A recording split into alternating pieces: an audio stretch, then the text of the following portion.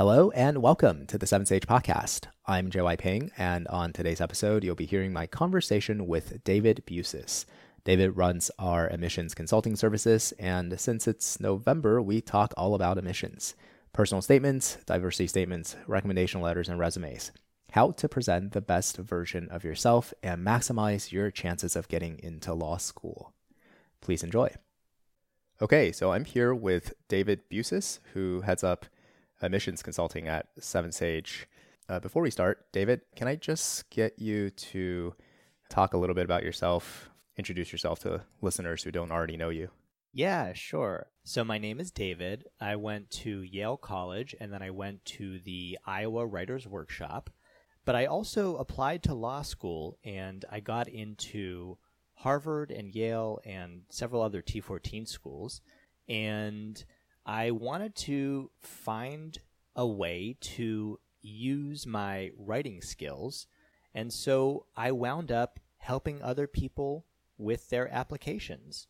4 or 5 years later, I have learned as much as I could about the admissions process. I have hired people who have directed admissions departments and worked as admissions officers, and now this is what I do, and I love my job. Cool. Can you tell us more about your team? Roughly, what's their composition, their background? What makes Seven Sage's emissions consulting services different? Absolutely. So Seven Sage has a team of people who worked in admissions offices and professional writers and editors. I think the second part is what makes us different. A lot of other admissions consulting shops are staffed with people who worked in admissions offices but who aren't necessarily trained to or experienced in writing and editing essays. For us, being a great writer is just a sine qua non of working here and being an effective admissions consultant. Because although we give our clients advice, at the end of the day, like 97% of the actual work we do is improving the essays and making sure that everything on the page absolutely sings. Right. So let's say someone is considering emissions consulting services and they're trying to decide between our services and some other consultants who have, say, more background in emissions consulting. I think the rationale is I'm going to go with people who have more background in emissions. Maybe they were emissions officers at law schools before they were, emissions consultants. They certainly have looked at tons of applications. They know how to pick out winners. All right. So like I think from a student's perspective, maybe it makes sense to go with them as opposed to a team who has a writing heavy background. I don't think that you have to choose between people with a writing background and people with an admissions background. At Seven Sage, we have both, and we try to share knowledge. So if a client is working with an editor and has an admissions question that goes into some wonkery, we will just forward it to somebody on the team who worked in an admissions office. That just happened today, right? Someone just said, hey, Seven Sage, I don't know if I need to update schools because I got a new LSAT score. Will they see that automatically? And we just ran it through one of our former admissions officers, and she told us, yes, schools will see it, but at the same time, it's a great opportunity to update the school and reiterate your interest. I think the writing component, though, again, is what makes Seven Sage different, and that's really where the value proposition lies. Just because people have judged applications does not mean that they are necessarily good at putting together an application. So, for example, if somebody is a judge of Olympic figure skating, they might be really good at noting whether a person stuck the landing or not, but that doesn't mean that they can do a triple axel or even teach someone else to do a triple axel.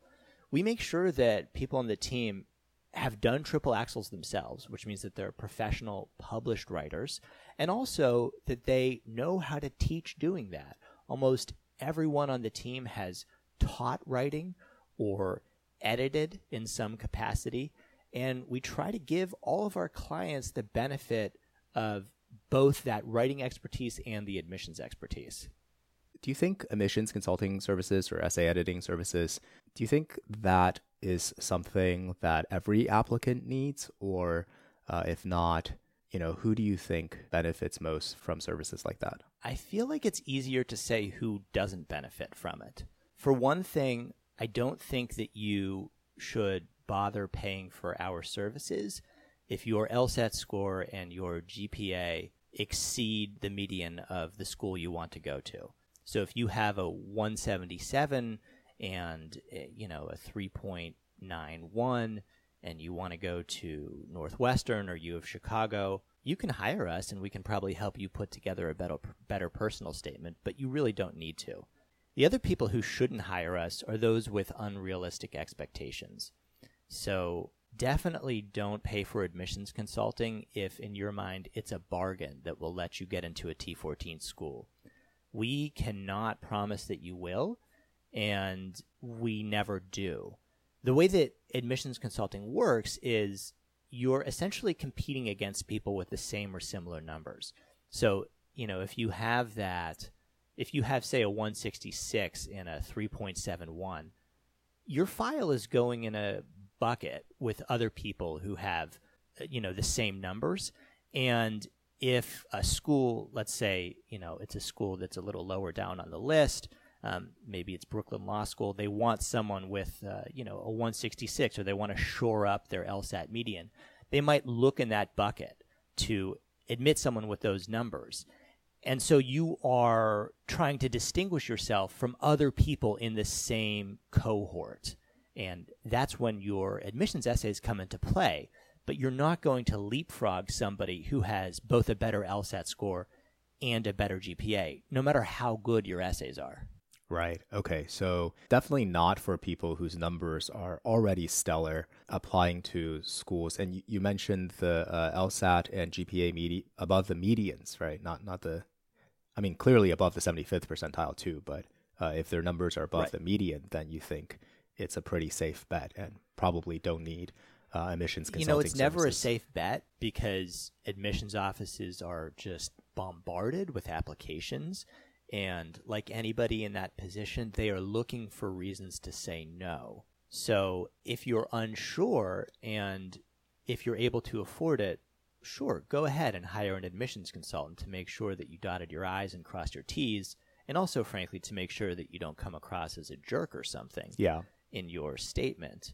That's very true. Actually, I recall having worked with a student, this is years ago when I was running the pre-pro bono program in New York, where the student had an exceedingly high LSAT score. We're talking like above 175. And we just thought that he would get in anywhere. Also really good GPA. So as a consequence, we didn't really pay much attention to their essay. And that came back to haunt us because he actually didn't get into I think, any of the T10. And it was only later that we had looked at the essay that we realized, wow, this essay really was bad. It was just like a poorly written essay. It kind of looked like it was an essay written for like a high school English class. So I think that's when I realized that, like you said, they are looking for reasons to say no because they have far more applicants with the right numbers than they have slots to accommodate those applicants. Right. I do a similar thing when I hire people, right? So I put out the call. I say I'm looking for such and such. A ton of applications come in. My first step is not to identify the most promising candidates. It's to identify the least promising candidates because that's much easier, right? You just push the reject button over and over and over again. And after you do that, you're dealing with a much more manageable subset of applications. I think a lot of admissions officers do the same thing. That's why every year top schools are turning down people with 180s. If you have a 180, you have a decent shot of getting in anywhere, of course, depending on your GPA and your character and fitness issues. But it's certainly not a free pass. But when you do have really high numbers, I think that you should play defense. I think of it as yours to lose.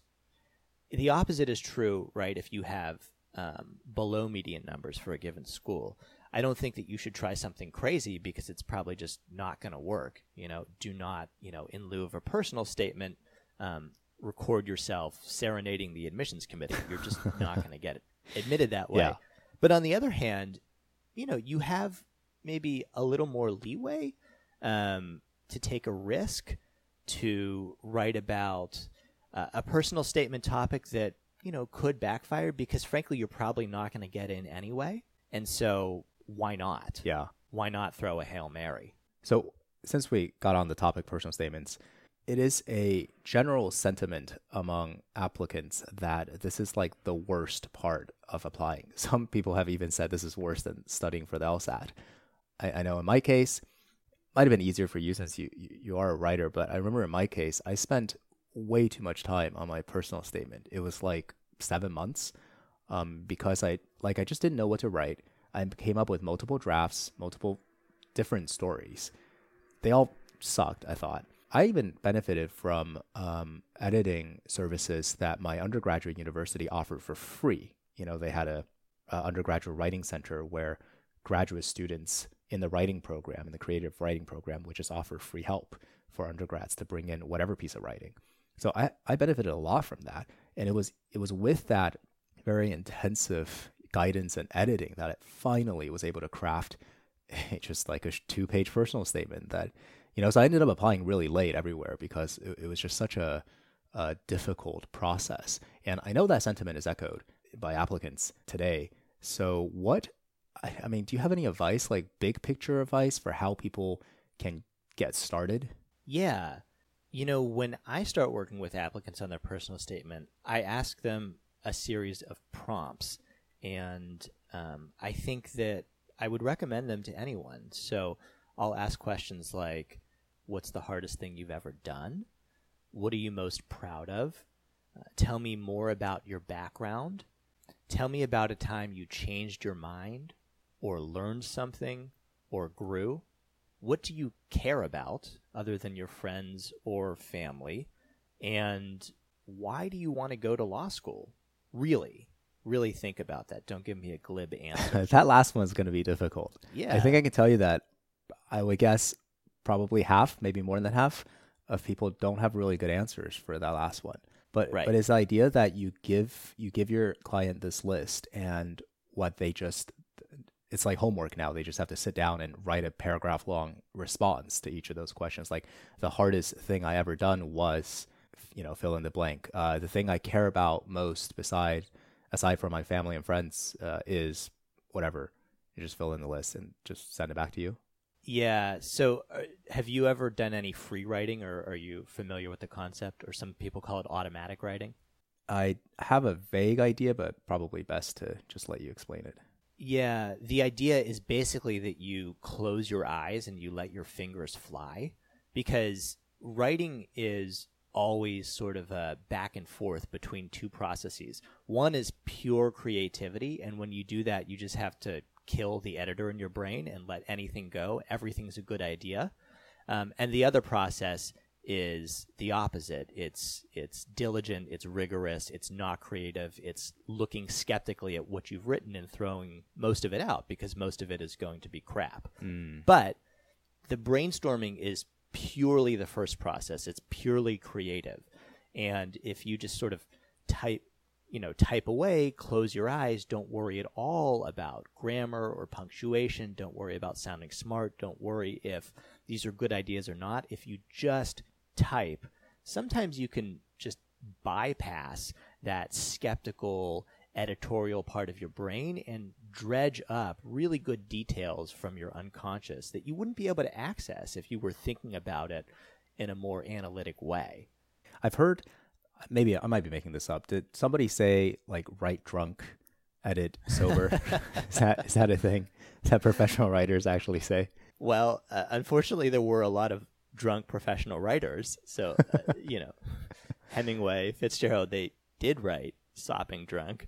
I don't know if it's advice that I would give, but I kind of understand it. You can think of the free ride as an exercise in self-induced, although not actual drunkenness. Right. You just kind of want to act as if you're drunk in that you have absolutely no inhibitions. And again, later, that's when you can hit the reject button over and over again on the bad ideas. But for the time being, you don't want to give any quarter to that editor in your brain. Yeah, that makes a lot of sense. So you'll end up with something that's very long, very messy, possibly incoherent, but that's okay, right? That's fine. Absolutely. Right, because another technique for automatic writing is just to never stop typing, or if you prefer, never stop writing. You can also do it freehand. So yeah, you probably will end up with something that's an absolute mess, but that's okay. You need the mess. That's sort of the raw clay that you shape and center and sculpt into something later. Yeah, that makes sense. I again, just drawing on my distant memory of writing my own story, it was just like a raw mess of experiences and memories that didn't have a narrative arc until it was shaped into a story. Just like this happened, that happened, this happened, I felt this way, and until like I was really forced through that tedious writing, editing, rewriting process to make it into a story that then I can look back. And now it's like, now I think back about the episode of my life or wrote about in my personal statement. It's like, that's how I remember it now. I mean, that's become like, that's overtaken the random kind of disconnected memories and feelings I had. And now it's that narrative arc that is that part of my life that happened in the past. Well, that's a really good point. I mean, it sounds like you actually went through a really great process, and the process that most of our clients go through too. It just, maybe you indulged yourself and took too long. But yeah. But what you were going to say is interesting because, of course, life doesn't happen in clean narrative arcs. All stories are artifice. You hear someone tell a good story and you think, oh, it must have happened like that. But of course, it didn't happen like that, right? Life is totally stochastic, and it's only in the process of recalling it and usually conveying it to someone else, or at least conveying it to ourselves, that we shape it and we form it and we give it meaning, and we say, oh, this was the beginning, and this was a moment that something changed, and here's where I am now. Yeah, that is something I hear a lot, in terms of that's the advice that I hear a lot for writing a good, effective personal statement. That something has to be different from compare the beginning to the end. Something has to have changed in you. Like, why does that make for a compelling, effective personal statement? I think that's maybe just the definition of a good story or a meaningful story. If something happened to you but nothing changed, who cares, right? If you stubbed your toe, okay, something happened. But if you didn't learn anything from it, then there's no point in relating it. So it's the change that gives it meaning. The change can mean that you changed your mind or your attitude, or it could just mean that you matured a little bit and grew. Sometimes you don't even understand what the lesson of the story is until you start writing about it. The occasion of writing an essay is a perfectly legitimate occasion to do some reflection. Yeah. Okay, or I suppose the related question would be, why do you suppose admissions officers care? Or are they trying to get us to do that? Or that's a good question. So first of all, I'm not sure that admissions officers are phrasing this to themselves in the same terms. I'm not sure that they are sitting down and saying, okay, let's look at the essays where something changes. I think that probably, stories where something changes are just going to be better stories. Admissions officers are probably operating by the principle of, I know it when I see it. I know a good statement when I see it. And I also know it because I remember it. I just think that the statements that end up sticking with you are more often than not the ones that articulate a change. That's also a really good way to show that you're self-aware and that you grew and that you matured. Okay, that makes sense. So it sounds like the admissions officers, from their perspective, they're just looking at a mass of data, right? They're just looking at numbers, they're looking at personal statements, recommendation letters, and they need to tell applicants apart that have similar numbers. If your numbers aren't there, you're already out of the running. But choosing between people who have similar numbers, they need to be able to recall, like, you've got to be the one that they remember, right? How do you do that? How you do that is by conveying a compelling narrative about that's just like the way to get other people to remember you, right? Is that you are the girl that whatever your story is, right? Versus someone who has, say, a bland story where nothing much happens, and then the admissions officer can't quite recall what's so special about you. Right. I think that's true. And I actually think that a big source of anxiety for some applicants is that they think nothing ever happened to them. So to be a little bit glib, they say, oh, these people who suffered enormous challenges because they are immigrants or they're refugees or they suffered grief, they're so lucky because now they have something to write about. Yeah. But of course, you really don't have to have gone through a challenge that everybody would, on the face of it, recognize as life-altering to write a good personal statement. It's all about how you tell the story. And some of the best personal statements I've ever read, sure, are about people who just went through unbelievable challenges and came out stronger.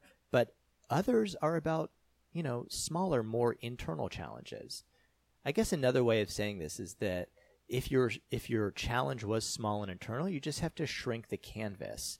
Don't portray it as if it were something that everybody should be amazed by. Just portray it as what it was, something that was hard for you at the time, and put it in perspective. I'm thinking of one of the best essays I've ever read, which was about a writer's struggle with depression when she was 10. And the personal statement sort of violates every rule, if there are any. It begins with an incident that happened in childhood. It's about her mental health.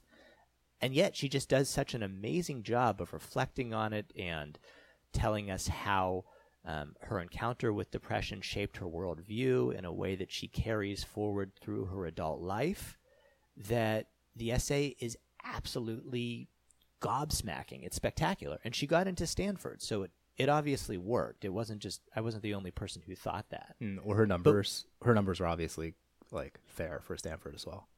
Yeah, her numbers were also strong, but it wasn't a guarantee that she would get in. Right. There's no guarantee at Stanford. No, there's no guarantee. They reject everybody.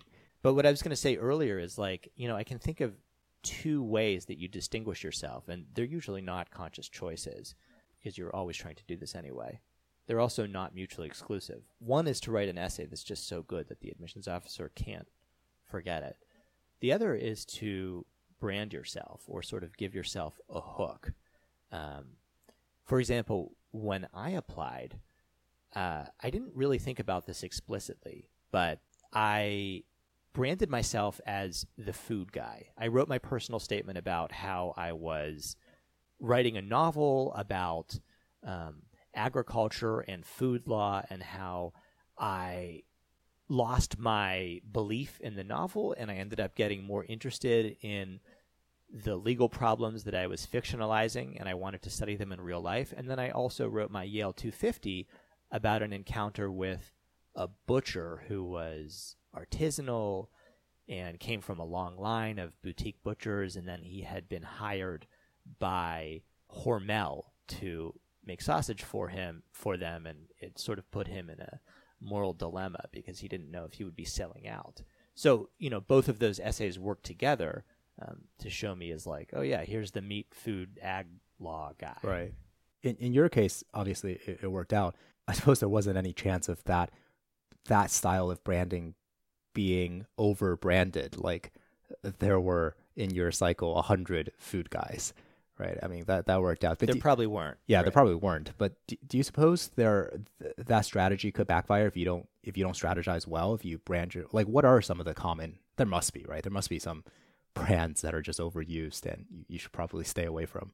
I think there are. I mean, there are a ton of people, obviously, who say that they're interested in human rights or international law with a pretty fuzzy idea of what that means. And if I were an admissions officer, I would roll my eyes at somebody who wants to do human rights law, especially if they don't have a strong record of doing human rights extracurricular activities or volunteering while they were in college or afterwards. You mean like if it's just transparent from their application that they have a very vague understanding of what it is without, I mean, work experience would be great to back that up, right? Like if you actually worked at the UN. If you work at Amnesty International or the UN or something, that makes it a lot easier to pull off that essay. I think it's very hard to write an essay that's like, I took a trip, whether it was a volunteering trip or a mission trip or something like that, to a third world country, and I saw how people suffered, and it really it really fired me up, because there are just so many essays that are like that. Yeah. I wonder if this is, so it's funny you say that. I have to confess that kind of fits the narrative of what my personal statement was about. I wonder if like over time that's become a saturated narrative versus like maybe when I was applying back in like 2007, perhaps that branding worked for me. I wrote about how I went to, I studied political science undergrad, and I went to a rural village in China to study local level elections. So China's authoritarian, as everyone knows. But what people don't know is that at the lowest level of the government, at the village level, villagers actually participate in direct democracy. They elect their local village chiefs.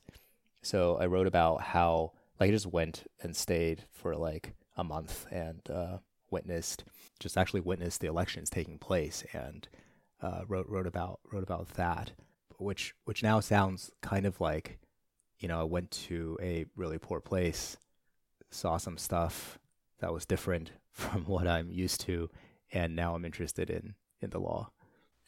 Yeah, but having said what I just said, I think you can make any essay work, and yours actually sounds pretty persuasive to me, because an essay always lives or dies by the details.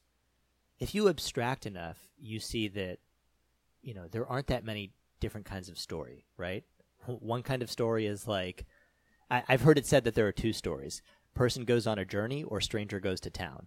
And that's sort of true for personal statements too. So, for me to say that you should never write a law school personal statement about a trip and how it changed you would be as ridiculous as saying nobody should ever write a love story again, because Shakespeare covered that in Romeo and Juliet. Right. There's room for infinite variation. It's just that the bar is probably higher if you're trotting well-trod ground. It really can't seem superficial. But at the end of the day, it's always about sincerity. And so paradoxically, the best way to brand yourself is really not to think about your brand, at least maybe not until the very end. Because if you do, it probably will come off as insincere and pandering. So we've been talking about personal statements, I think, this whole time. Let's pivot and talk about an adjacent topic, the diversity statement. Maybe just broadly, what is a diversity statement and who should write a diversity statement? A diversity statement is an essay about your identity. Sometimes law school applications will identify a prompt as a diversity statement. They will say, if you would like to write a diversity statement, blah, blah, blah, blah, blah. Sometimes they won't. Sometimes they'll have a prompt that says something like, if you think that your background or identity merits extra consideration, or something like that, you can write about it. Sometimes they have no option for this at all. Sometimes they'll just say, if there's anything else you would like to tell us, go ahead and tell us in this addendum. I think of diversity statement prompts as coming in two flavors. One is the traditional flavor, and those prompts seem to specify that they want people who fulfill a conventional definition of diversity. So we're talking race, ethnicity, socioeconomic status, sexual orientation, and maybe religion. The other flavor of diversity statement is loosey-goosey. Schools like Stanford or Berkeley seem to welcome statements from anyone, even if you don't meet these traditional definitions of diversity. You can talk about an experience or a background.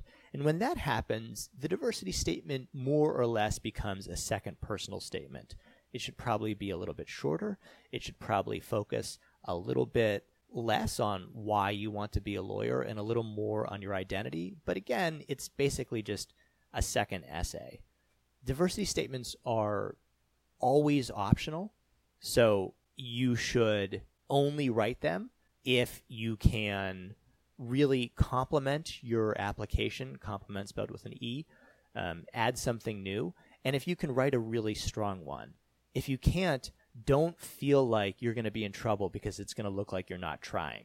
It won't look like that. It's way better to submit an essay with just an awesome personal statement, it's way better to submit an application with just an awesome personal statement than to submit an application with an awesome personal statement and a mediocre kind of pushing it diversity statement. So that could backfire on you if your diversity statement is either not well written or unnecessary. It really could, because everything you send to the admissions committee that they don't demand is a presumption. It's a presumption that it's worth their time to read it, that they'll think that it's important. If in fact it's not important, you might irritate them. Right. Like, why did you waste my time making me read this? Absolutely. Yeah. So you're saying for people who are considered who meet the conventional definition of diversity, like race or ethnicity or sexual orientation, that for those people, probably they should write one. That's right. Okay. Sometimes you'll cover your diversity factors in your personal statement. And if you really have nothing else to say after that, I think it's okay not to write a diversity statement. But I would say that most people who meet the traditional definitions of diversity should probably write a diversity statement. Right. Okay. And the format of it follows, we can just rehash that conversation we had about personal statements on how to write a compelling diversity statement. Yeah. You should, of course, look at the law school applications prompt itself. That's always going to supersede what I say or what anyone else says. But I think the best way to do it is to write another narrative. With a diversity statement, it's probably a little bit more okay to write a somewhat disjointed essay that just covers factor 1, factor 2, factor 3. Okay. I don't think that will necessarily violate the terms of what they're asking for. But on the other hand, I don't think it'll be as effective as a good story. Because what is as memorable as a good story? Almost nothing. That's true. Yeah, so it's the same reason why you want to write a compelling personal statement, just so that the AOs remember you. Exactly. Yeah. Okay, maybe we can talk about one other thing. So in rank order of importance, forget the numbers. Would you agree that personal statement is first, diversity statement, if you have one, is second, and then recommendation letters third? I don't know if I would agree on that. I think it's really hard to say. I think that all of those things together form a sort of gestalt. I generally spend the most time on the personal statement because I think it is your best opportunity to say everything you need to say and to tell the strongest story. But maybe the way I would phrase it is that all of the other components have veto power. So if you write a stellar personal statement but your recommendations are terrible, it might still sink you. If you write an okay personal statement and your recommendations are the best that the AdCom has ever seen, that could sway them too. They're all really important, but I guess my concession to what you're saying is I do think it makes sense to spend the most time on your personal statement and the second most time on your diversity statement. And unless your recommenders are asking you to write the letter themselves, you aren't going to spend that much time on the rec, except insofar as you have to cultivate the recommenders. Yeah, that does happen. How do you feel about that when a recommendation, when you ask a professor or employer for a recommendation letter and they, they're busy, they want to help you, but they don't want to spend the time to write the letter and they just ask you to write it yourself. What do you say to clients who are in that situation? Well, I hate it. I think it's crappy, but I think it's also just a reality that's becoming more and more common, and I usually just bow to it and I say, okay, do it. at least it's an opportunity to get very specific. One thing that you can control is you can put in lots of anecdotes, which your employer or supervisor might not take the time to add. Yeah. And those anecdotes are what makes the recommendation letter, I mean, ironically credible. Yeah. I guess it is ironic if you're the one who's writing it yourself. Yeah. I think that, a good recommendation letter also falls into the category of I know it when I see it. Right. Asha Raganappa, who used to be, I think, the assistant dean of admissions at Yale, had a blog called Ask Asha, which is still really popular. And she had a post once where she spoke about some of the best recommendations she's ever read. And this isn't exactly right. I'm quoting from memory, but one of them was something like, applicant X is the 5th person for whom I've written a recommendation letter. Persons 1 through 4 were already admitted to your school. Applicant X puts them to shame. And like maybe that was like maybe the entire letter. That's done. That's a and done that was deal. very effective. Yeah. So, Yeah. there's always that anytime you give a rule for writing and probably for applications, there's a meta 80-20 rule. The rule is right 80% of the time, and 20% of the time it's just wrong. Yeah. Yeah. How do you tell people what's your advice for students seeking recommendation letters? It's often like a very difficult ask. Again, speaking from personal experience, I remember it was hard for me to ask professors to write a letter for me. It felt, I don't know how best to say this. It felt like I was promoting myself. I just, I don't find that to be like I find that to be slightly distasteful. Like I took a class, maybe multiple classes, I got good grades. It's like, talk about how good I am because I want to get into this law school. Yeah. Like, Totally. I don't, yeah. Well, as an applicant, I can definitely relate. That to me is the ickiest part of the entire process and really of applying to anything.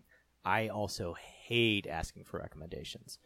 On the other hand, I was a professor as an adjunct at Iowa for 3 years, and I know lots of academics, and so I can tell you professors don't look at it the same way. They know that it's just part of the job, and they're really used to it. Many of them will have a sort of template that they can use and then plug in your specifics.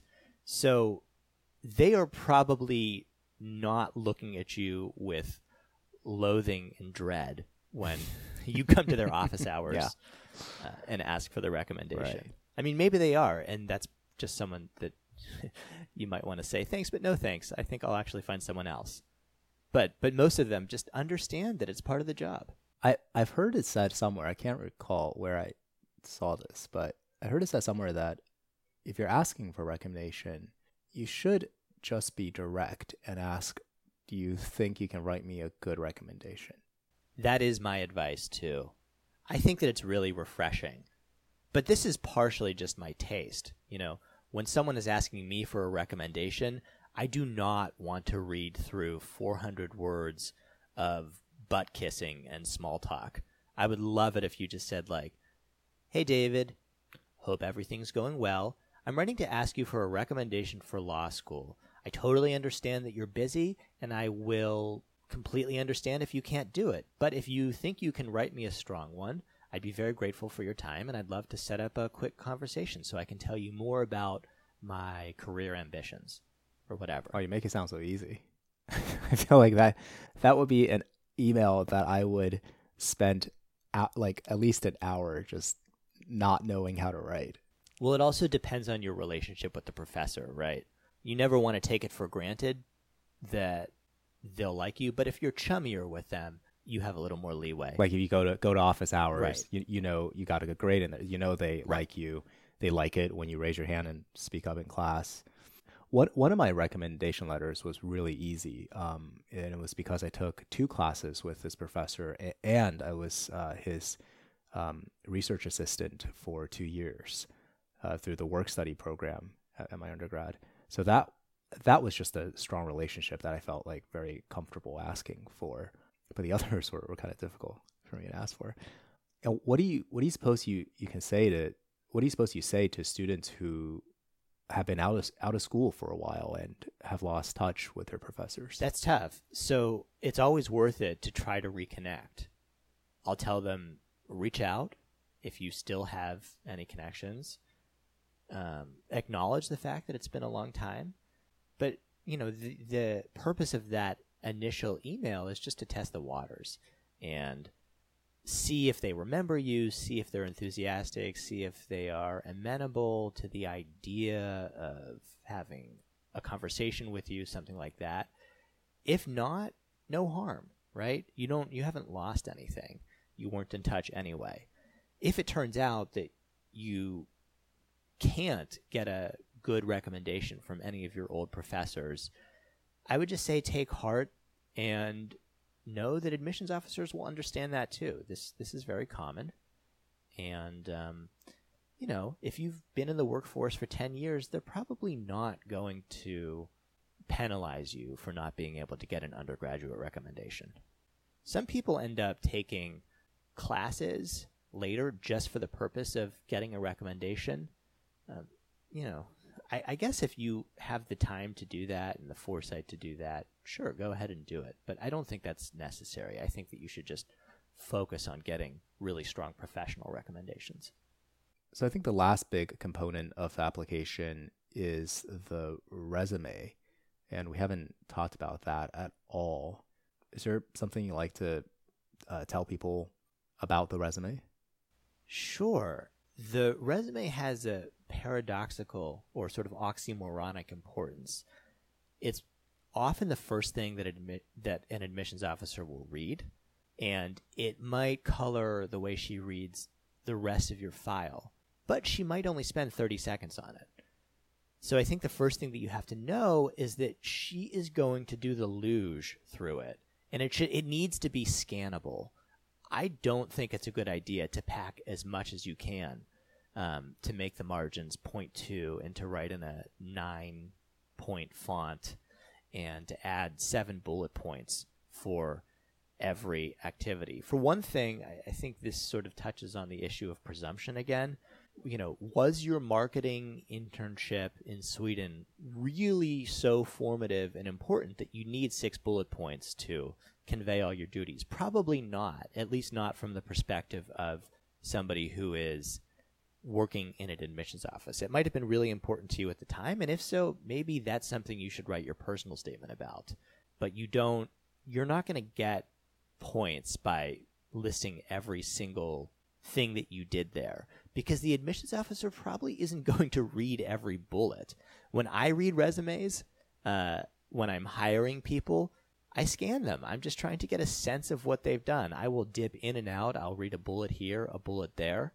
And so really, if you're cutting a bullet point, you're not losing an accomplishment. You're just redirecting the reader to something that's more relevant. Yeah, that's a good way to think about that. Like everything on the page is competition for the reader's attention. It is, exactly. So I think a lot of undergrads have the problem of maybe not having enough to put on their resume. Like they just, especially people who go straight through to law school, like not having done what kind of things are important to include if you've never had a full-time job. In that case, you want to list every extracurricular that you do, or at least if you've done 20 extracurriculars, you don't want to list all of those. You want to list the important ones. But you certainly want to convey to the admissions committee what you're doing when you're not studying for class or going to class. You can also include a personal section in which you list some interests or hobbies, the languages that you speak, maybe some skills, although please don't tell us that you're proficient in Microsoft Office, because first of all, almost everybody lists that, and second of all, most of the people who say that probably aren't actually proficient in Excel, which is like the only one that actually requires proficiency. So yeah, take that out of your resume. What else? You can put study abroad programs. Sometimes people include on their resume a bullet point to explain a gap in employment, I think that you often want to write an addendum if you've been out of the workforce for a year or something, but it's not a terrible idea to add a bullet, say, in a personal section to explain that, you were doing such and such or taking care of family for such and such a year, because, if they notice that there's a gap on your resume, it's nice if the answer is also there on the resume. Right. So there's no guesswork. I think we covered somewhat in depth all the big components of an application. Yes, those are the components that are common to every application. Then many applications often have idiosyncratic short answer questions or supplemental essays. Is there anything else? Is there anything else you'd like to say to an applicant who is currently, more or less freaking out about about their applications? Sure. I think my biggest overriding piece of advice is to be honest. I think that, unfortunately, if you listen to people like me, if you listen to other admissions professionals, you can get in this mindset of like, oh, what are the tips and tricks? How am I going to game the admissions committee? What's the secret password that I need to say? What's the formula that I need to follow in my resume to guarantee admission? And the truth is that good applications come in many different shapes and sizes, and the ones that stand out are just the ones that feel like they mean it, the ones that feel like they came from a human being, not a law bot, not an admissions professional, and that feel sincere. That's really refreshing to know. That actually even puts me at ease to know that that's still true out in the world. It is true. Yeah, it matters most. And so, it helps if you're a great writer even, but I would say even that is not the most important part. The most important part is just that it feels real. Well, on that note, David, thank you so much for your time. This has been so helpful. I've learned a lot. I'm sure our listeners have as well. So thank you again. And if people want to get in touch with you, what's the best way to do that? If you want to get in touch, you should visit Seven Sage, and you can either tag me in a discussion forum, or if you want to, you can email editors@sevensage.com. Great. Thank you. All right. So if you guys are applying, I wish you good luck. Hi there, JY again. I hope you found that conversation helpful.